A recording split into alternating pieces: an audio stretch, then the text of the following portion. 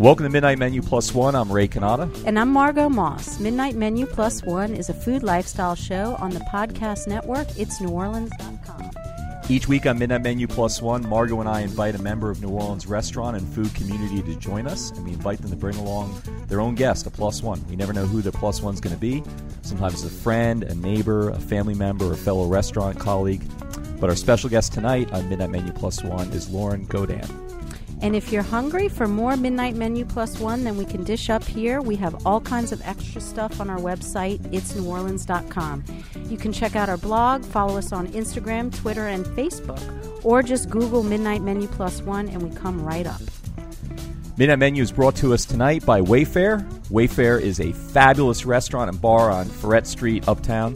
There are a lot of places to get great food in New Orleans. Take it from me, I've eaten at lots of them, but there's no place doing what Wayfare is doing. Chef Kevin White comes from a fine dining background, and he's putting all this training, experience, and taste into sandwiches. And he's taking a sandwich to a whole new place. At Wayfare, they also have equally great salads, appetizers, and small plates you can enjoy at the bar. And you know what? It's cheap. You pay the same or less for the price of a sandwich in other places, and you're getting this just amazing taste experience.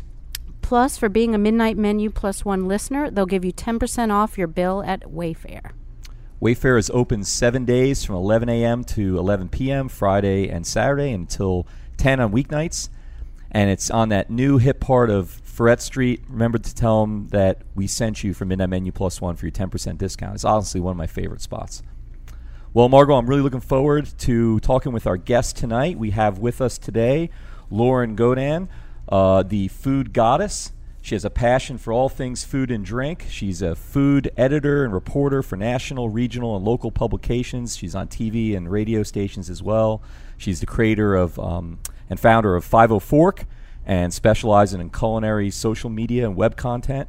I think she's also the creator of My Stupid Stomach, which she's going to tell us about as she chases down the what, where, and edible that's gluten-free in our 504. And if she doesn't have a cocktail in hand, she's got a fork. But she's always eating and drinking, and she's got lots to share about that. So with no further ado, let's introduce Lauren. Hey there. Welcome. Thank you very much. Good to have you here. Thanks. I'm really thrilled to be here. Thank you very much. Thanks for joining us. You bet. So we have a lot to get into about what you're doing currently. Okay. So you're so prolific in all these That's fair. forms of media and mediums. But I wanted to know a little bit about you. You obviously are a great communicator. Oh, well, thank you. I'd like to think I am. But how did you get started in food? Like, what was Okay. your passion? And what's the genesis, so to Yes. speak? Well, I've always been a really big food geek. I mean, from really time immemorial, I really, it's not cliche for me to say that at all. I've lived in a lot of places, and I lived in Portugal, and I've lived all over the United States, and so I had developed very young the interest in eating very broadly, very widely, and never really thought about a career in food. I mean, that really didn't exist I think in my landscape or in any landscape, really, to be honest. And I really wanted to be the first female Supreme Court Justice of the United States, but that ship sailed. and I came down here to go to college, and I am a very, very serious food person. So when I came here, I was 16, getting ready to make 17 in my freshman year at Loyola, and I got here and I walked around the French Quarter. And long story short, everywhere I went, I was introduced to something new and incredible that I'd never had before. And I walked into the Desire Cafe, and there were big giant piles of what I thought were langoustine, because that's what they looked like to me. And so I said to the guy behind the bar, I said, "Oh, wow, you guys eat langoustine?" And he looked at me like I was crazy, and he said, "Lady, those are crawfish." And I said, "Crawfish? Ooh, I used to have one as a pet. I thought, you eat those?" And I had no idea. And he gave me a portion of crawfish, and I just went crazy. I mean, it was beautiful. And from there, I ended up at Arnaud's having Café Brûlot and Coquille Saint-Jacques, which I was blown away. I couldn't imagine. Went around the corner, was walking the street, and there was this gorgeous, gorgeous Creole chef standing against a beautiful pink building with his very tall toque. And I peeked in the kitchen door and said, "What is this place?" And he said, you're at Brennan's. And I said, really, what is Brennan's? And he said, you've never been? I said, no, I've just come to town and I'm just starting college. He said, come in here, young lady, and brought me in and made me bananas Foster. And it was Mike Roussel. Oh, nice. And so Chef Mike Roussel, this is my entree to the city, was all about food. Again, not thinking too much about the kismet of that. Went about my business at, being a co-ed at Loyola and cross-registering at Tulane and doing the regular thing that one does. And when I got done with college, I was in charge of orientation and training. No, that's wrong. I was the associate in charge of orientation and training for the World's Fair. And I trained all of the non-management employees. And my degree is in theater. So what they had me do was really talk with non-management people about how to be polite to guests that were coming to the World's Fair, which, if you know me, is fairly hilarious because I'm pretty direct and, and I kind of... not a great filter. So you're the reason why I failed. I don't want to own that. I hope not. But what would happen was that I would train these people and tell them how the proper way to say it, trout meuniere, because, visitors will come and sometimes we'll say things like trout manure. And, you want to laugh, but you have to. And that doesn't sound very tasty. No, and then as a server, you have to remember to say, oh, yes, that is a really fabulous dish. That trout meuniere is just wonderful. And then someone will say, oh, is that how it's said? So I did that, and I tried to do it with some humor. So then as I walked around the World's Fair site, I would run into different people, and they would say, oh, you that funny lady. I remember you. And so I got, I guess, sort of known for being the funny lady who would tell them how to say things politely. Again, a food component there that I didn't anticipate.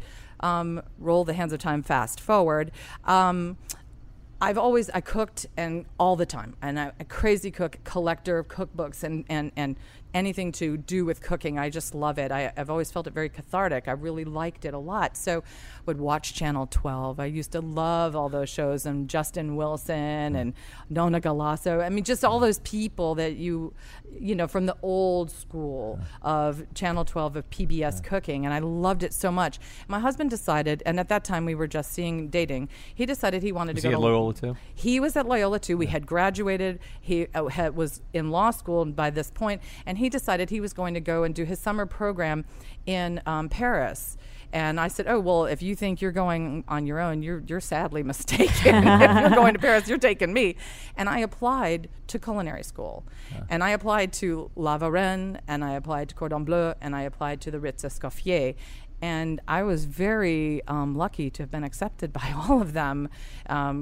Surprising, because I really sort of wrote the most bullshit essay you could ever possibly write, because I hadn't done anything really hands-on. I mean, this is 1989, and other than my own kitchen, I hadn't been in a kitchen in a restaurant at all, working in that way. So I got my way in. I went to the Ritz Escoffier, and they invited me to stay for their long program. I ended up staying for just the summer program, and just went head over heels. I mean, I kind of became a little bit of the pet, and I was the one that they would send to the market and go to the market with them at 4 a.m. and Léal, and and I pretended that I spoke no French. So I pretended I was just this rangy American girl, no big deal. Until one day we were in the kitchen cooking, and one of the chefs was poking fun at the director of the program, who's an expat New Orleanian, rest his soul. He has since passed away. Huh. And they were making fun of him, and it was pretty humorous, and I burst out laughing, and they both turned and looked Realized at me. You knew what they were saying. And that was the end of that. And then I became sort of the official representative and translator for anybody from America, or from the U.S., I should say, because Canadians were there as well, but from the U.S., who came to the Ritz and would take in the afternoon the degustation classes. So I would sit in the back, tired as tired can be. We were all just zonked. I mean, we worked really, really hard all the time. And the really Tony guests would come in, and they would sit and they would do these demonstration classes. Excuse me, do these demonstration classes and ask really, really crazy questions that Americans like. What's the difference between a brown egg and a white egg? And of course, undoubtedly, the translator would go, Lauren, these are your people. Lauren, where are you? Hello. And I just like, oh my God, Tex, please. Brown eggs and white, there's no difference between a brown egg and a white egg. Or they would ask crazy things like, do they use bulk sausage in the hotel? Like, Jimmy Dean bulk sausage? You're really going to ask this chef if he uses Jimmy Dean sausage? I mean, come on. But at the end, so everyone, it was an amazing time because it was so interesting. I learned a lot from two sides of that coin, actually, about what Americans did not understand about food, which was very interesting, or some Americans, I should say, and what I needed to know about food. And it was just incredible. And I would stand in my uniform on Rue Cambon outside of the Chanel store, like peering into the window like one does at Mervyn's, going open, open, open, and they would tell me to shoo because I was wearing, my checks and the whole uniform, and you couldn't go into the hotel. It's at Place Vendôme, and they didn't allow you to go into the hotel wearing your uniform because, you're a low man on the totem pole, and I was really low man on the totem pole. Well, I'm going to step back just a little bit, but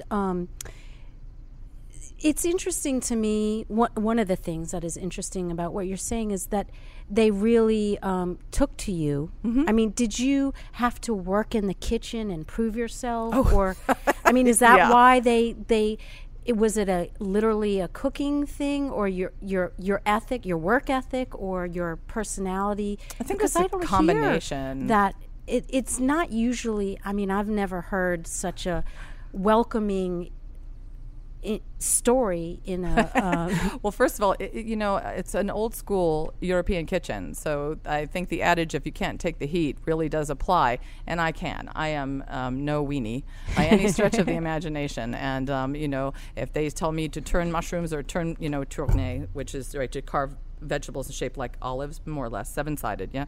And so if my job was to do that, I would turn the shit out of those things. I mean, But how did you know how to do it? If you watched and you learn and you talk and you make mistakes. I mean, and you really make mistakes and you get yelled at, and then you don't cry like It a big didn't ass crush baby. you. Okay. No, you say oui chef, no chef.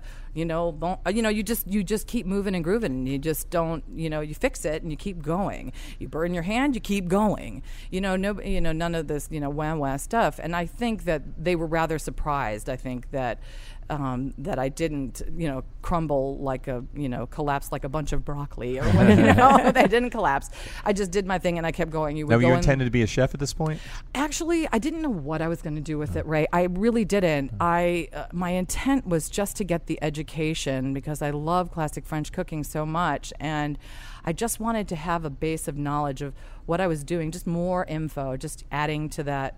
To me as a human, right. I really had no goal with it. I came back. I worked for a short time with Emerald in the kitchen and was peeling onions. No big deal. But we had a child at that point, and so it was very difficult to keep that going. And I mean, working in a kitchen and having children is really, really tough. I don't care if you're the man or the woman. It's very difficult.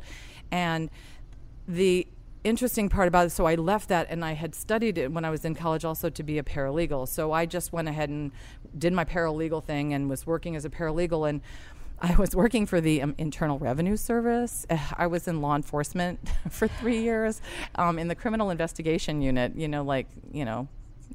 weapons trained the whole, yeah. Wow, really? You are definitely not a weenie. Huh. No. Now, what did you need a weapon for the IRS? What were you doing? In the criminal investigation unit of the Internal Revenue Service in Louisiana, they had Louisiana, Alabama, and Mississippi. They were taking down drug dealers. It's food stamp trafficking, money laundering, drug trafficking, et cetera, et cetera. My job was asset seizure and forfeiture. So you go on the scene when they were raiding the place. So that's right. And then basically I would go shopping, and then my friends who know me are laughing because they know that that's my favorite pastime. I would go in basically and I would identify those things that were assets that had been purchased with dirty money that we could seize and sell, and it paid for law enforcement. And so it was a fascinating thing, though, to do that kind of work, and you learn a great deal. And by the way, it is where I learned as much as I could learn about Vietnamese food in New Orleans and dining, because I was friends with two of the agents who were Vietnamese, and they wanted to go eat Vietnamese food. And I'm sure, let's go. And they were like, really? So most agents and law enforcement people, and I love you law enforcement people, you know I love you. They were but meat you and potatoes eat kind of people. terribly. They are the worst eaters ever on the planet. They eat just awful Fast food. Yeah, terrible. Yeah. And these guys wanted to take me to eat real food, and I was so excited. So I really learned from the inside out how to navigate the Vietnamese community in New Orleans, and they were actually really rather petrified. So of law enforcement and justifiably, these people, they came over in the 70s. They don't really know the older people. They're scared. Is this the revenuer? Are they going to shut me down? And, and luckily enough, I pierced that veil and became friends with a lot of the families, the original restaurant families of Vietnamese in New Orleans. And to this day, I'm a huge, huge fan of the food and the people and the culture. Now, did you ever get involved in shutting down something or going after something that that it really had a great product you liked, like a restaurant, like a favorite restaurant or a favorite grocery store? If I tell you, I'd have to shoot you later. I unfortunately am not at liberty to talk about that. I really was. That would be really discouraging. It's like, I don't want to do this. I'm not gonna be able to get that po' boy anymore. No. No, it's really interesting though, because you do have to be respectful, and I can't really talk about anything that I worked on. I worked on some very big cases involving some very big, important you put Edward Edwards away, didn't you? I might have been involved in working on that case. Whoa, no, you got to tell us then. We're not letting you out if you tell us. But the big point for me was I ate all the time. And when I got to eat, and then I got the opportunity to write for Gambit. They were looking for someone to do food features while I was at IRS.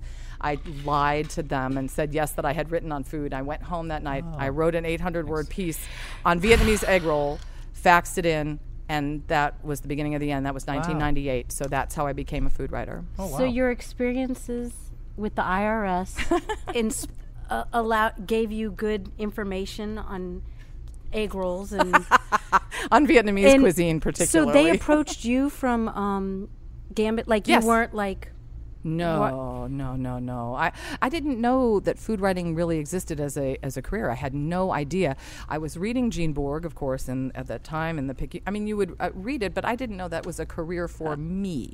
I always considered myself somewhat cerebral, even if I'm a bit quirky, and so that was it. No, I never thought about it at all. And they approached me and asked me if I had ever written anything on food, and I lied and said yes. So, and then I wrote it. How did you? This is going back a little bit, but how did you gain the confidence, besides like saying you could do it and then just doing it? It seems like a lot of experiences in your life, you're very confident.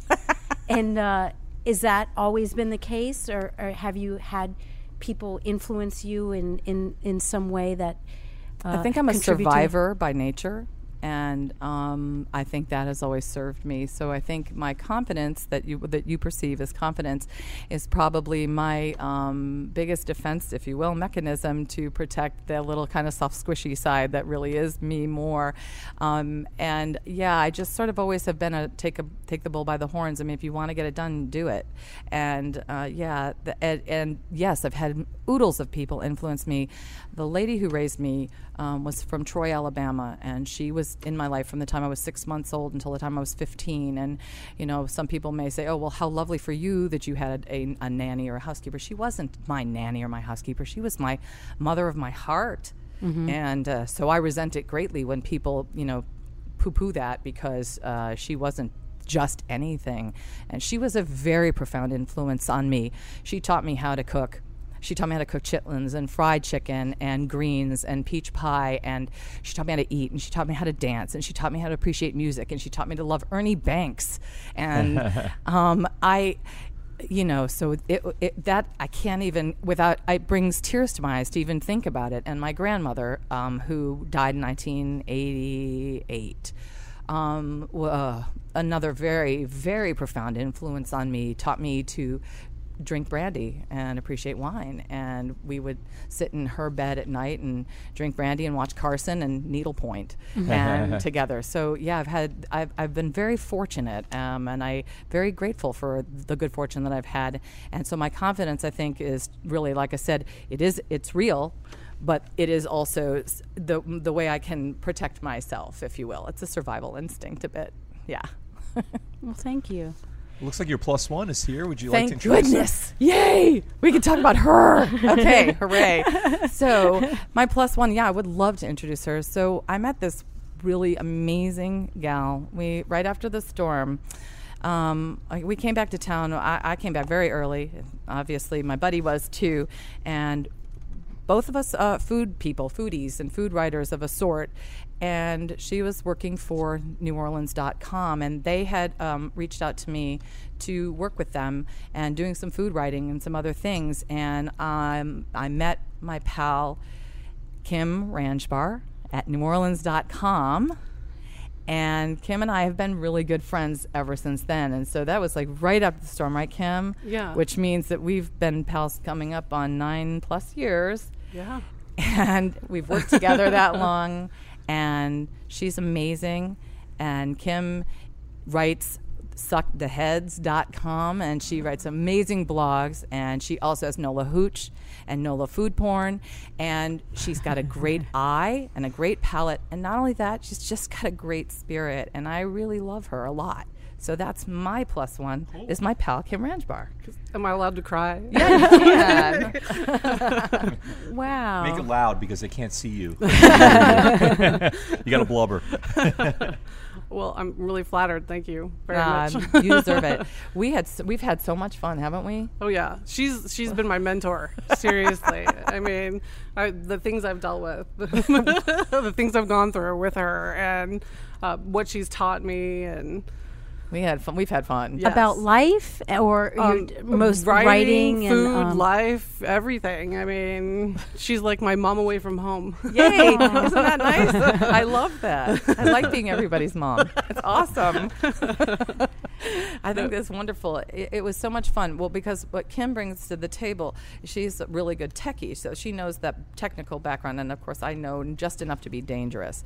So she really balanced that out. Also, Kim's approach to food writing, as I perceived it, was a much more of a layperson, sort of a more man on the street. I have a tendency to be snobby, for a lack of a better word. Well, I mean, I'm sorry, but it is what it is.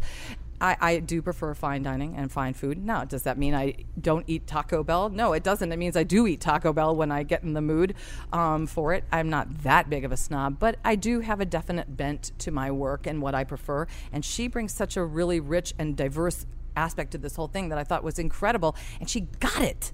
You know what I mean? There are a lot of people writing who don't get it. What they want to talk about is themselves, and they want to navel gaze and tell us about their experience. And Kim tells us not just her experience, but why we do or don't want to go someplace. And I really applaud that. I thought it's incredible. I love you, sister. Well, thank you. Now, Kim, how did you get into writing, and where are you from originally? I'm from the Bay Area, San Mateo, California. I moved here about 11 years ago, right before the storm. I was here 2 years before it let go. That was heartbreaking. Let's see. I've always written, not necessarily about food. I do creative writing on my own. I've written, one of the jobs I worked for, I was doing abstracts and indexing for national newspapers for the Thompson Group. I don't know if you've heard of the Merlin product for libraries. Oh, you sure. see it everywhere. Yeah. You can't search modern periodicals without Merlin. Let's see. Then when I moved here, I was working at NewOrleans.com, and Did you move here to work for NewOrleans.com? Is that how you got here? No, actually, I fell in love with New Orleans through reading. I'm a voracious reader, and so many books I had read and dealt with the South and New Orleans in particular, and I fell in love with it, and I always wanted to come here. I tried to come here to go to college first, but my parents wouldn't let me go. Finally, I had graduated college. I'd been working for a while. I lost my job. I got laid off in California. My job got sent out to India because they were paying 3 times less than what they were paying us here, but whatever. And I had broken up with my boyfriend at the time, and it seemed like a perfect opportunity. I said, well, now's the time. And I came here to visit, picked out an apartment, and I moved. Was it the abstracting job that got moved to India? What got moved to India? Actually, they outsourced to India. It was the abstracting outsourced the job. abstracting to Yeah. India. Wow. Of our national papers, you know. Right, like, right. Yeah. Seems odd. That's the It last thing I does. expect. Yeah. Okay. Yeah. I was like, okay. That makes sense. I don't, I guess it makes more sense than all the customer service being, the telephone customer Right. service being from India. That makes even less sense to me. Right. Right. With Dealing the with accents and all that. Yeah. Right. Definitely.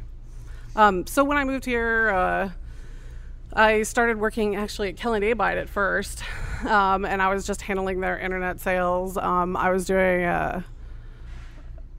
They did like a big promotion for Pistol Pete. They do chef's clothes. They've been around for a long time. But then right after the storm, I got a job with NewOrleans.com, and I was handling the content on their website, and they were really lacking in the food department. She was being really polite because a certain someone whose last name rhymes with it's Norris was writing at the time. Well, I was really frustrated because, I was basically the editor, so he would send all his pieces into me, and the pieces were not current. Nothing was post, Katrina. So, and everything changed after Katrina, every owners changed, chefs changed, menus changed. So I didn't think his reviews were accurate anymore, and I called him on it, and he hasn't liked me since. And me neither, but that's okay. I like you and you like me, so that's all right. We're a happy family. But, yeah. And then I met Lauren, and she was working with NewOrleans.com for a little while, and when she left, we were kind of, in this empty zone, and so I just offered. I said, hey, I've been, at that point in time, I was dieting, and I said, you were writing a cool piece. You should tell them about that. That was really cool. It was the Thursday the cheat. The cheat sheet, yeah. What's that? Once a week, I would cheat on my diet and eat at a restaurant around town, and I would report on it. That's and hysterical. Tell me how fabulous, right? Yes. That's a great idea. Fabulous, isn't And I it? was still Yeah. losing weight, so Yeah. She had lost an insane amount of weight, and all the while writing this once a week cheat column, and I went crazy. I said, this has got to be in a publication. It has to happen. So I really fought like the devil to get it in a local publication, and she continued to write it. But it's genius, isn't it? It Yeah, is it's absolutely right. because so many people can relate to that. Who wants, critiquing a restaurant or finding negative things, that's not very interesting to No, me. But it leads, and you know how the man works. Yeah. but I mean to really hear about someone's experiences, and that's really clever. It was awesome. It was it fun was read. real. too. Yeah. So, yeah. It was fun. It's a fun thing to read, but then I started to see that she was really tapped in, and so I was doing a lot of different and I'm like, you ought to go for it. You're really writing what people want to read about. This is fantastic. And it didn't matter whether she went to a place that I was covering. Who cares, for God's sakes? That's such nonsense. All this weird competitiveness is so for the birds. I can't even begin to tell you how much I think it's for the birds, because it is not about getting in first. It's not about, pithy prose. It's about writing something that people want to read, and that is what Kim does. She writes what people want to read, and it's fabulous. And so do you get that's great. did you get positive reinforcement once you were For getting it out there? Oh, Yeah. yes, definitely. Yeah, it surprised me, actually. Not more and more me. people were coming to my blog. And I knew that it was genius. So. yeah, she hooked me up with doing a monthly column for New Orleans Living Magazine, and I'm still writing for them. And then also Where You At? I'm doing their 15 and under and food news. And I worked for them as their food editor and created this whole kind of food section for Josh Danzig at Where You At, including the 15 and under, which they'd been doing something similar, but it needed a little sharpening of the edges, if you will. And then I came up with City Sustainability, which was all about this woman who was living in town who was basically raising her own animals and slaughtering them and eating them and raising a sustainable garden. This is years and years ago. I mean, Jordan, right? Jordan Shea, and she won a press club award for that column. It was really really, there are all these incredible people tucked in the nooks and crannies of the city writing this just amazing things, and I luck out and I feel I find them, and then I'm like get this opportunity to let them shine, and it's so much fun. So Kim took over 15 and under for me because I was done. I needed to do other things, and Jordan's writing city sustainability, and then for a time we had the other people, the conscious palate, and tasting notes, which was musicians and food. Then there would recommend a chef, and then we'd go to that chef's restaurant, and that chef would recommend his or talk about his favorite band, and we'd go to that band. Oh, I love that. And round and round and round it went, and That's that was great. a ton of fun. Oh, wow. What was that called? A lot of soul food. It was Yeah, called this Tasting is- Notes. Yeah. Tasting Notes. How did I miss that? That sounds awesome. What was that in? And where you at? And where you at? Okay, cool. Yeah. Wow. And is it still in the publication? Are they still doing a version of it? I think they stopped it because it. Well, did started it to get peter really itself difficult. out? Yeah. It petered out. Eventually, he started getting in a loop. It was the same place. Right, the same places or the same musicians. Yeah, yeah. Everyone's exactly. like, Trombone Shorty. And we did that. Even Guess though we again. did. Right. Exactly. So that was really fun. But Where You At is a really interesting place to get your feet wet, for young food writers. And so that was a great opportunity. And Kim's still writing for them, which is incredible. And Barry, the cocktail columnist, was there writing there for them, and now she's moved on. Like Edible and Sports Illustrated. And Maxim and holy smoke. I mean, she's really busted out, and she's a great cocktail writer.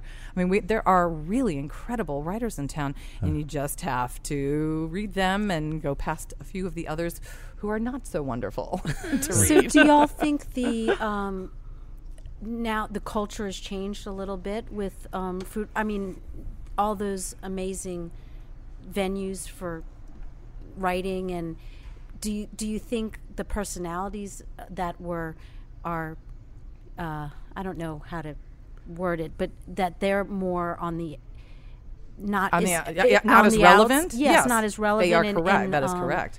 And so is it natural, or is the community changing, like how people are collaborating and I think it's a supportive, or- combination, Margot. What do you think, Kim? I mean, I Definitely. really do think it's a combination because God love him, and I know I'm beating a dead horse, but Mr. Fitzmaurice has become irrelevant because he is who he is. What he does is a fabulous thing on a particular subject. And he'll be furious with me. I've called him the dining Methuselah, and he's just been furious as he can be at me about it.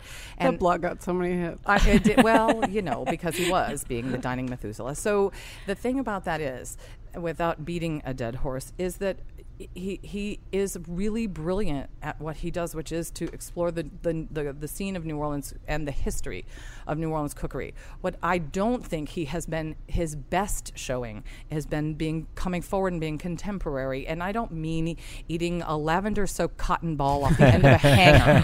Okay, I'm not talking about that, for God's sakes.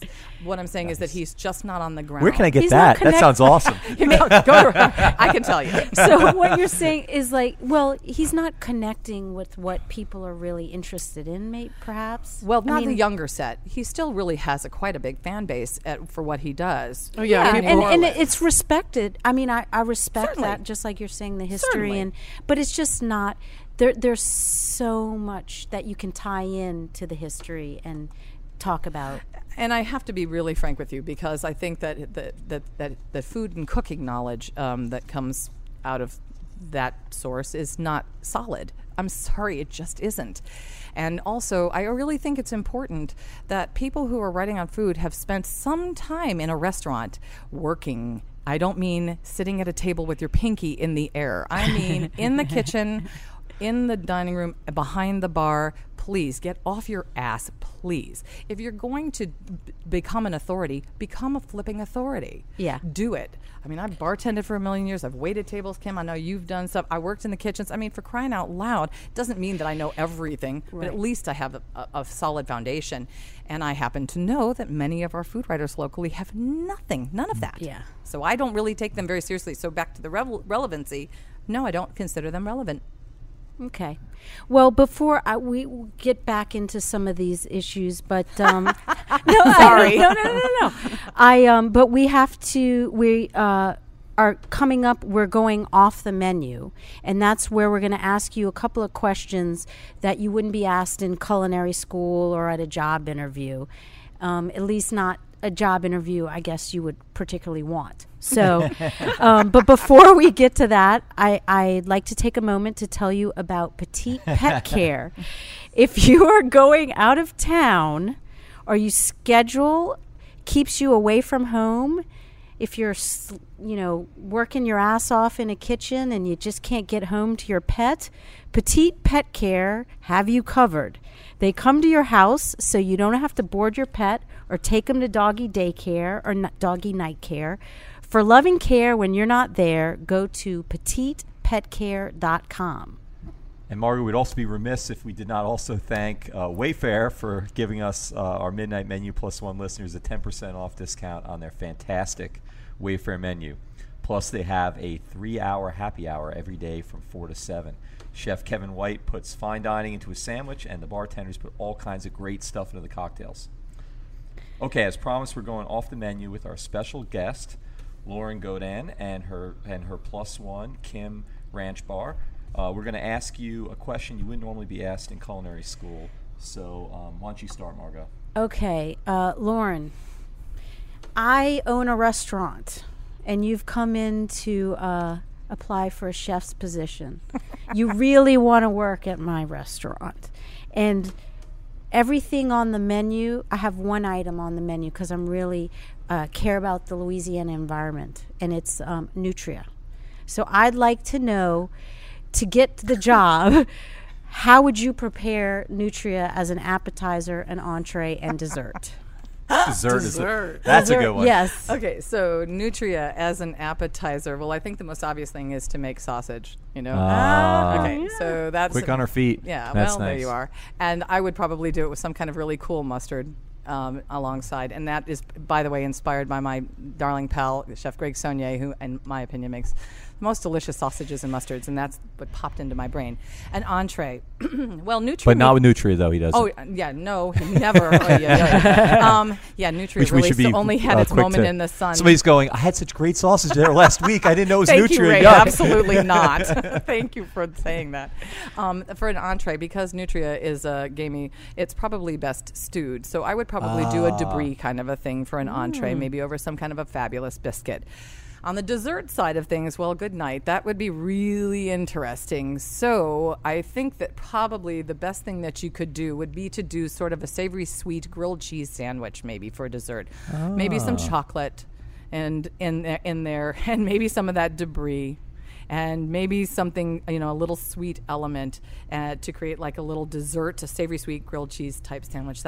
On my feet, that's about as best as I can. You have the job. Yeah, exactly. Nutria sounded great to me just now. Wow. Thank you so much. You're hired. That's Thanks. Wow, you're good at pop quizzes. That was impressive.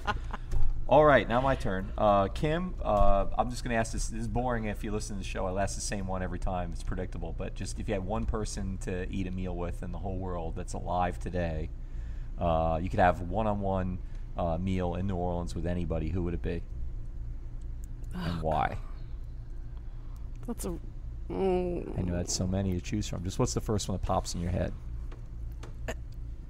As dorky as this sounds, I'd say Anne Rice. All right. That's a great answer. Tell us why. Which she was one of the authors that I read voraciously. She's the one who made me feel New Orleans before I even got here. So, and also she likes to eat. Yeah, where would you take her? Probably Patois. All right. It's like my running favorite right now. Nice. Cool. That's cool. So, speaking of Patois, where would y'all? Well, we know that's your running favorite right now. But Lauren, where, if you're going out, where would be your next meal? Perhaps. Holy smoke! That depends on what time of day it is, what the weather's like outside. My favorite meal is the one I'm eating at the very moment that I'm eating it. Okay. I really and truly don't have a favorite place, and I really kind of shoot from the hip. I try to get out everywhere that I can, and with the number of restaurants that we have currently, it's a very daunting task. So, I make my way around. I may not get to you as quickly, and I definitely do not go in to a restaurant for any purposes of writing or writing in the first week or even sometimes the first month. That's just my particular style. It does not mean I do not love you. I love all the chefs in New Orleans. I think their creative artistry is amazing, and they know that I love them very, very much, and that I'll get there. So I can tell you that on my way here tonight, I stopped at Del Fuego because I had a craving for guacamole, and I thought, well, I'm going to go check that out and have a big loaded guacamole, and it had bacon bits and pomegranate seeds and chili peppers, and it was spectacular and yummy, and they're making their own fresh tortillas. I was going to say, they haven't been open that long. They've only been open a week or so, right? And the only more than just about 2+ 2 weeks. Okay. And the reason I have gone in there is that I'm not gonna fake it. They're friends, and they were very gracious and invited me in for friends and family when they opened the doors. And I just was on my way here and wanted something quick and wanted something I know is fresh made, and so I popped right in there right before I got here. Now, do you probably get recognized at a lot of places you go? Is there a way to stay anonymous? Do you wear a disguise? No, that's such a bunch of nonsense. I just don't come in saying, hello, I'm here, and what are you feeding me? I don't act like an... Can you say asshole? Oh, yeah. You said it all already. Don't worry about it. It's too late now if you can't. No, it's good. I just don't act like an asshole. I go in, I do my thing. Sometimes I'm writing, sometimes I'm just dining, for gosh sakes. Right. I just want to eat a meal. Right? Yeah. Isn't that the same for you, Kim? Oh, yeah. Yeah.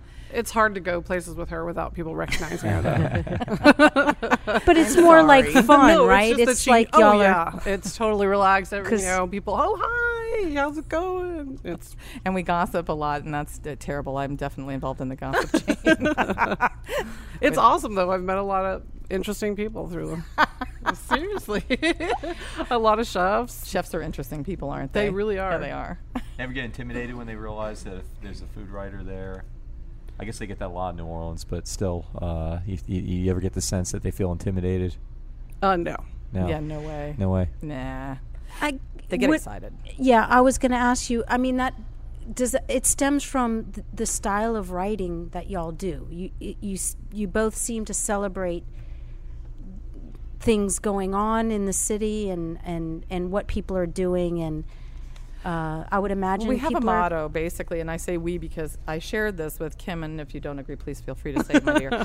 But it's a lot more fun to tell people where there's something fun and fabulous and wonderful than there is to tear someone down. Right. And even though I spent some time tearing someone down, in my heart of hearts, I really do appreciate and love what's going on. So that at the end of the day, it is much more fun to tell people where to go to get something great than to, rip someone a new one. Although I know it's very popular to rip people a new one. I'm not in. I don't do that in my writing. I totally agree. In the magazines, I definitely always talk about the good. There's no point, really, in talking about the bad. The only time I kind of let loose is on my blog, but those are personal experiences. So I'm telling them this is what happened when I went into the restaurant, not necessarily picking at anybody. This is just what my experience was. Mm-hmm. So, well, this might be. I want to know how your book experience has been received and how you feel about that experience, because sure.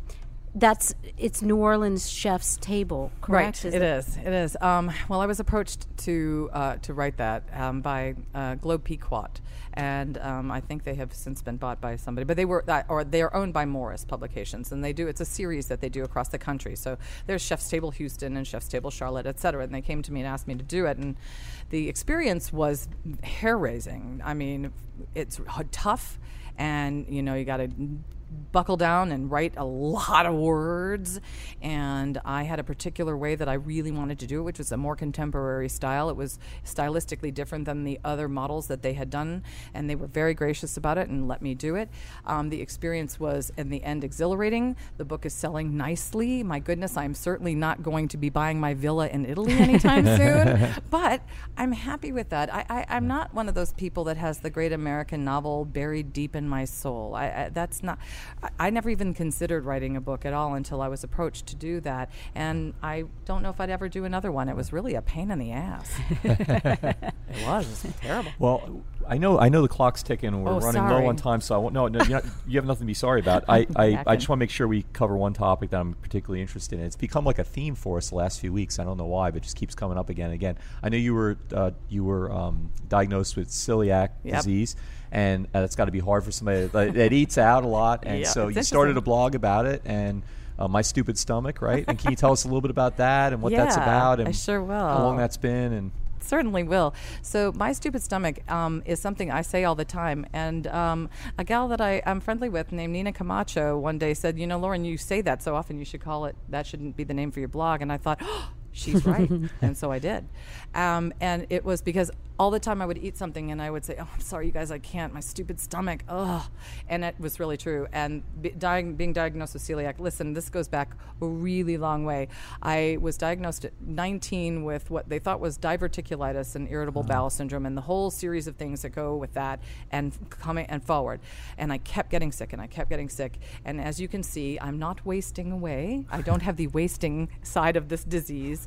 I'm on the pizza and Twinkie diet, although it's gluten-free. And what happened was I finally got so sick, and I've gotten food poisoning. I can't even tell you how many times, and I've had E. coli 3. Oh, no. Yeah, such as it's a job hazard. And so I got really, really sick, and I finally went to a guy who did the proper testing. I was scoped. I've had the blood test, confirmed the diagnosis. Yes, it's celiac. And when was that? And that was October. Oh, wow. Okay. So there's a pretty big gap from 19. You're at least 23 years old now, so it's been a while. How kind of you. Yes, Grandma Godan over here. I'm a new grandma. It really was amazing. And we're talking about 34 years of having such a rough go with my stomach that was unbelievable, and nobody knew back then. I mean, you thought that it was stress related, and they gave you all kinds of crazy. I was on phenobarbital at one point in time because they thought it was stress related. So if they chilled you out, that would chill out everything. And now what we now know is that the gut is a second brain, and that we know so much more about the whole thing. So yes, it's been very interesting, and thank you to the chefs who do not roll their eyes at me and think that I'm trying to pretend I'm Gwyneth Paltrow, although I really wish I could be. The resemblance is striking, though. Yes, I know, right? And because it really is a pain in it's a pain in the butt, and all puns intended. Because the truth of the matter is that there are people who are eating for dietary reasons or just because they don't want to eat gluten. And you know what?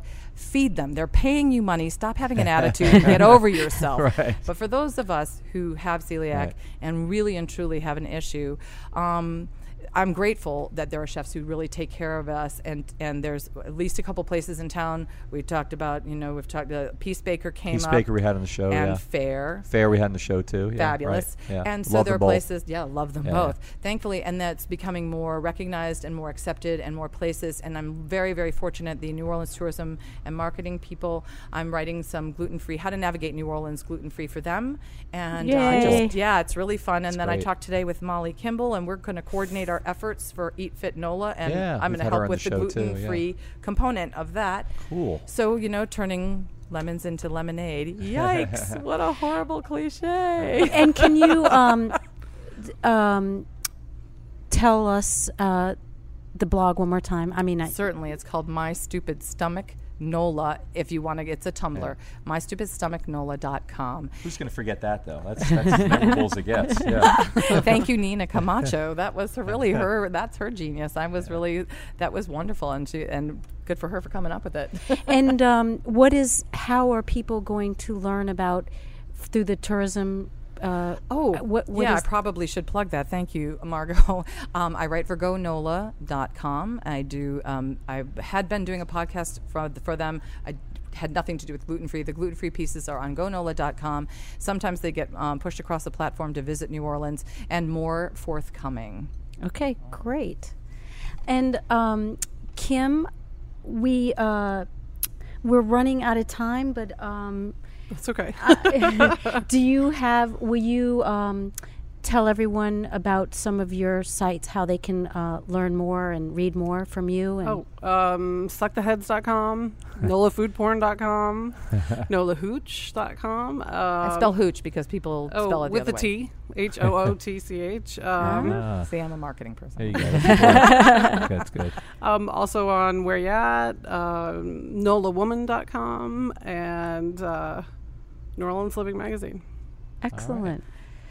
Well, y'all, unfortunately, we are running out of time, and we really appreciate you both joining us on Midnight Menu. And thank you so much. We know, your time is precious. Y'all are both very active people, so we can't thank you enough for joining us.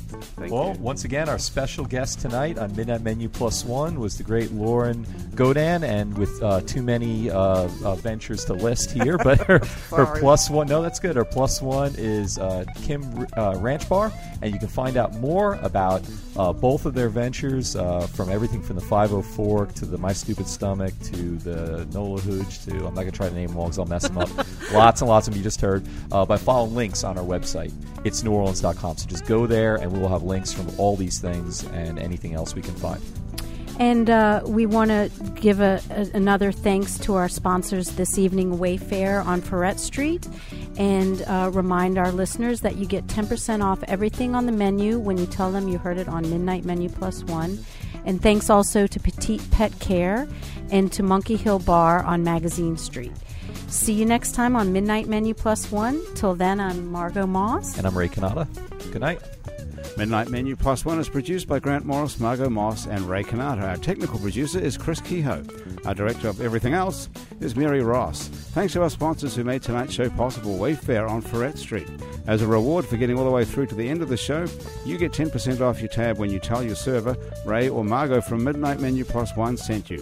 Also, Petite Pet Care for loving care when you're not there. Find those guys at petitepetcare.com. If you'd like to be a sponsor of Midnight Menu Plus One, get in touch with us on our website at itsneworleans.com or just email sales@itsneworleans.com. If you'd like to be a guest or suggest a guest for Midnight Menu Plus One, you can do that on our website too. You can find photos from tonight's show, check out our blog, and all sorts of other great stuff on itsneworleans.com, including our other shows, Out to Lunch, Happy Hour, Vietnola, True to the Game, and Mindset. You can hook up with Margot and Ray anytime by following Midnight Menu Plus One on Twitter, Facebook, and Instagram. The awesome audio quality of the show is brought to us in part by Chris Kehoe's Magic, and the rest of it is done by PreSonus Audio. More information about all the wonderful sound recording equipment that PreSonus makes is at their website, presonus.com. Midnight Menu Plus One is a production of INO Broadcasting. For itsneworleans.com, for all of us here at Midnight Menu Plus One, thanks for joining us. We'll see you back here next week around the New Orleans podcast dining table. Ray Kanata and Margot Moss will be back then. Good night.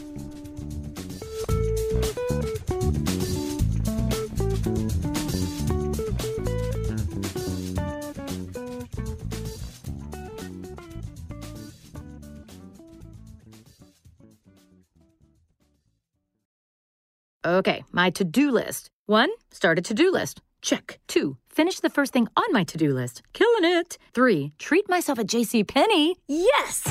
They're back to school. You're back to you. Hurry in Thursday to Sunday for the Reset and Reconnect sale. Get 50% off select St. John's Bay for him and her. Plus select women's denim for $19.99. Get an extra 25% off with your JCPenney credit card and coupon. Find it in the app wallet. JCPenney. Offers valid 8/22 to 8/25. Credit offer subject to credit approval. Exclusions apply. See store or jcp.com for details.